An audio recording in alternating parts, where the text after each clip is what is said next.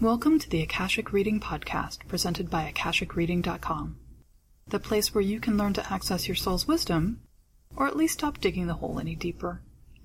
I'm your host, Terry Uktana, and today I'll be discussing Kabbalah's Tree of Life as a diagram for how we use Akashic energy and wisdom to manifest embodied life. Kabbalah is a set of esoteric teachings originating in Judaism.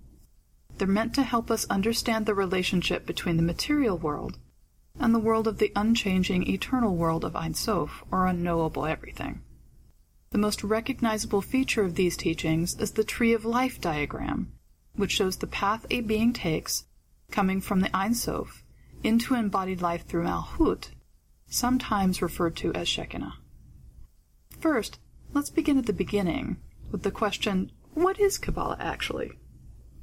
So, Kabbalah, literally translated as receiving or tradition, is the living mystical tradition of Judaism. Its roots stretch back to the time of the Torah, the first 5 books of the Bible's Old Testament, and to the oral traditions collected in the Talmud, which predate and support it.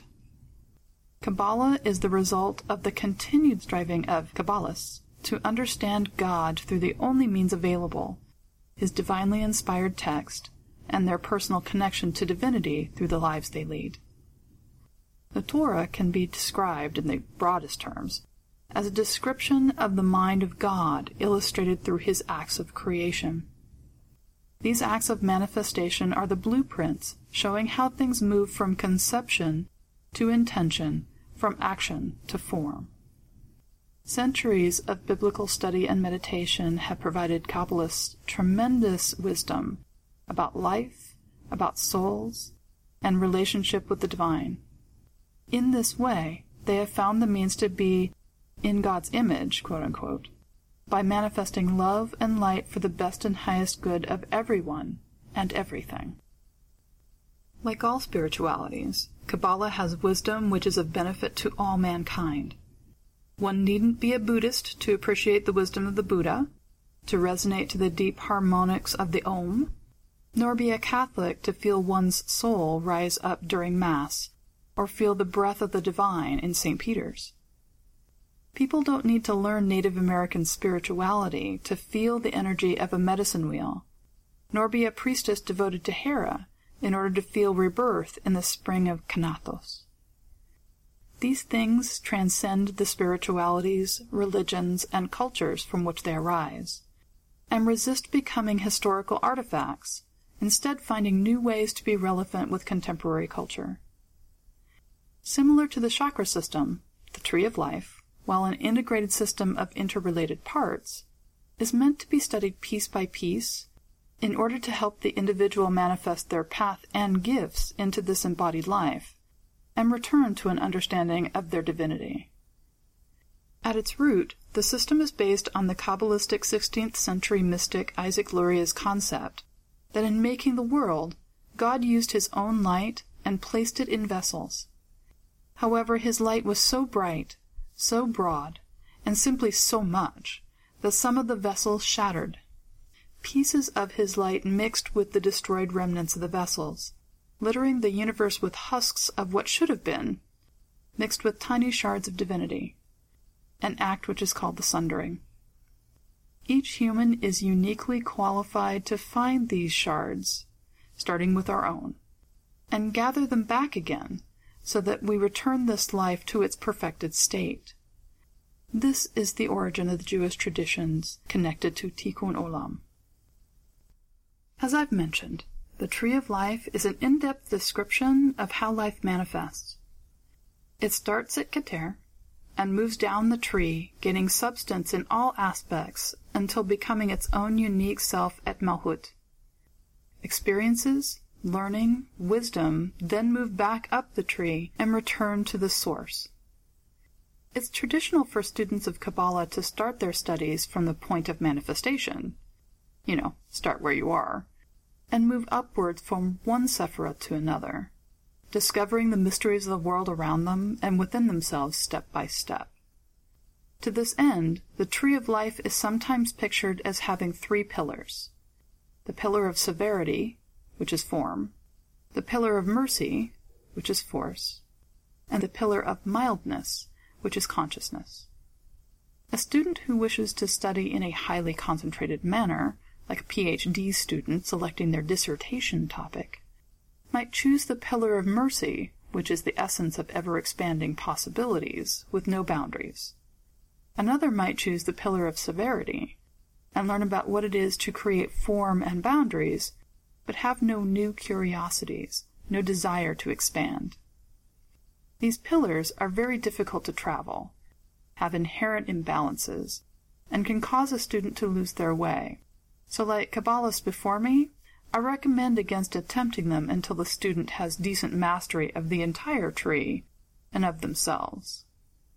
For those who wish deeper insights into their Kabbalah studies, the pillar of mildness is commonly chosen, as it is the balance point for the other pillars, and so contains their wisdom in more compatible forms. The Kabbalistic tree of life is the sequential emanation of Akashic energy from the unmanifested potential, or Ein Sof, to fully realized embodiment in Malchut.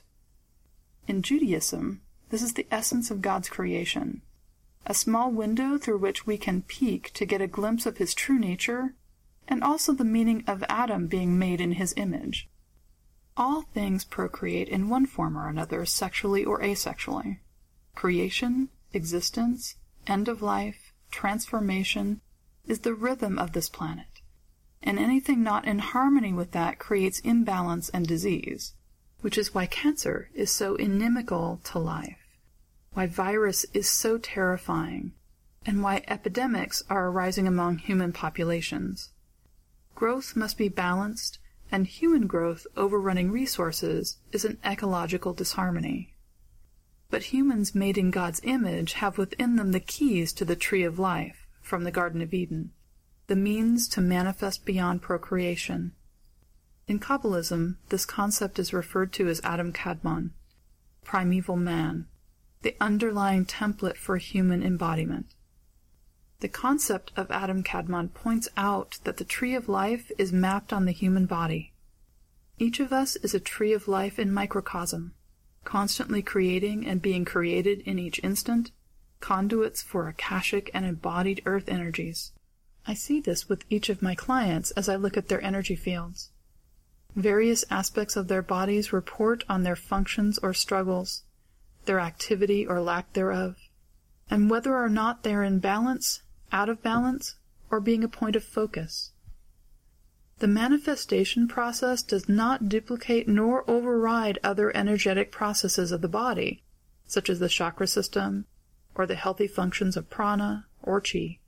I have seen over and over again the interconnection of all these systems, how they interact, are interdependent, and work best when in harmony with each other.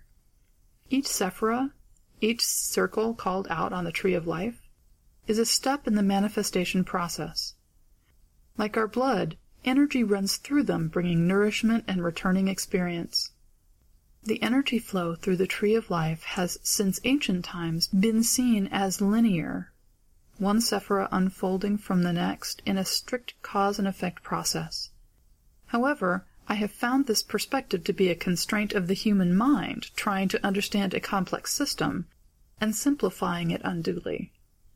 Energy runs through the tree of life like water running downhill, splitting at the junctures to flow in two or more directions evenly, and then rejoining again. In this way, the sephirot of the two outer pillars work interdependently, balancing each other, neither dependent nor subordinate to each other. I would love to be able to teach the tree in this fashion, but it would be difficult to follow the energy in this format.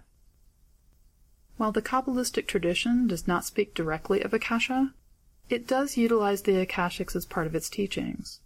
Like chakras, each sephirot has a great many attributes including colors, elements, flowers, and animals. Each also have specific attributes which inform how we think about or experience the world, whether this is through pure intellect, or emotions, or our senses.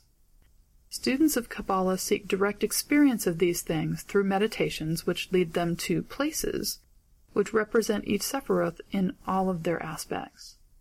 golden cities, orchards, fields full of golden light. Students following this practice spend several weeks per Sephiroth journeying to its place and learning directly about it from their experiences there. These places are in the Akashics. As I've mentioned previously, the Akashics is far more than just the Akashic Library. It's the keeper of all knowledge which has ever been, a record of all that has ever happened, and a great deal more. The Tree of Life is part of this and more. Just as my students journey to their own rooms, to the Temple of Life, and into the library to study their soul book, my Kabbalah students journey to the Akashics to learn about each Sephiroth directly, and through this practice to become better people, and closer to their true and eternal nature. Through this study of the Tree of Life, I teach my students how to manifest their goals, discover their blocks, and deepen their ability to live their best lives.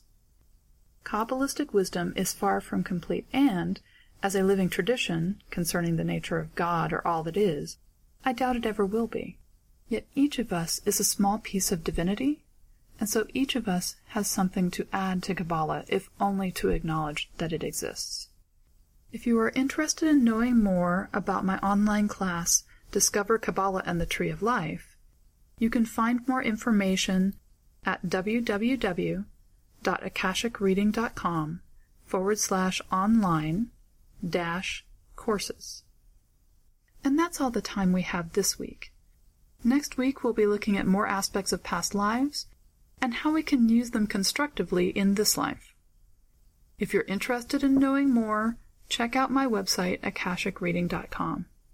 Thanks. Bye.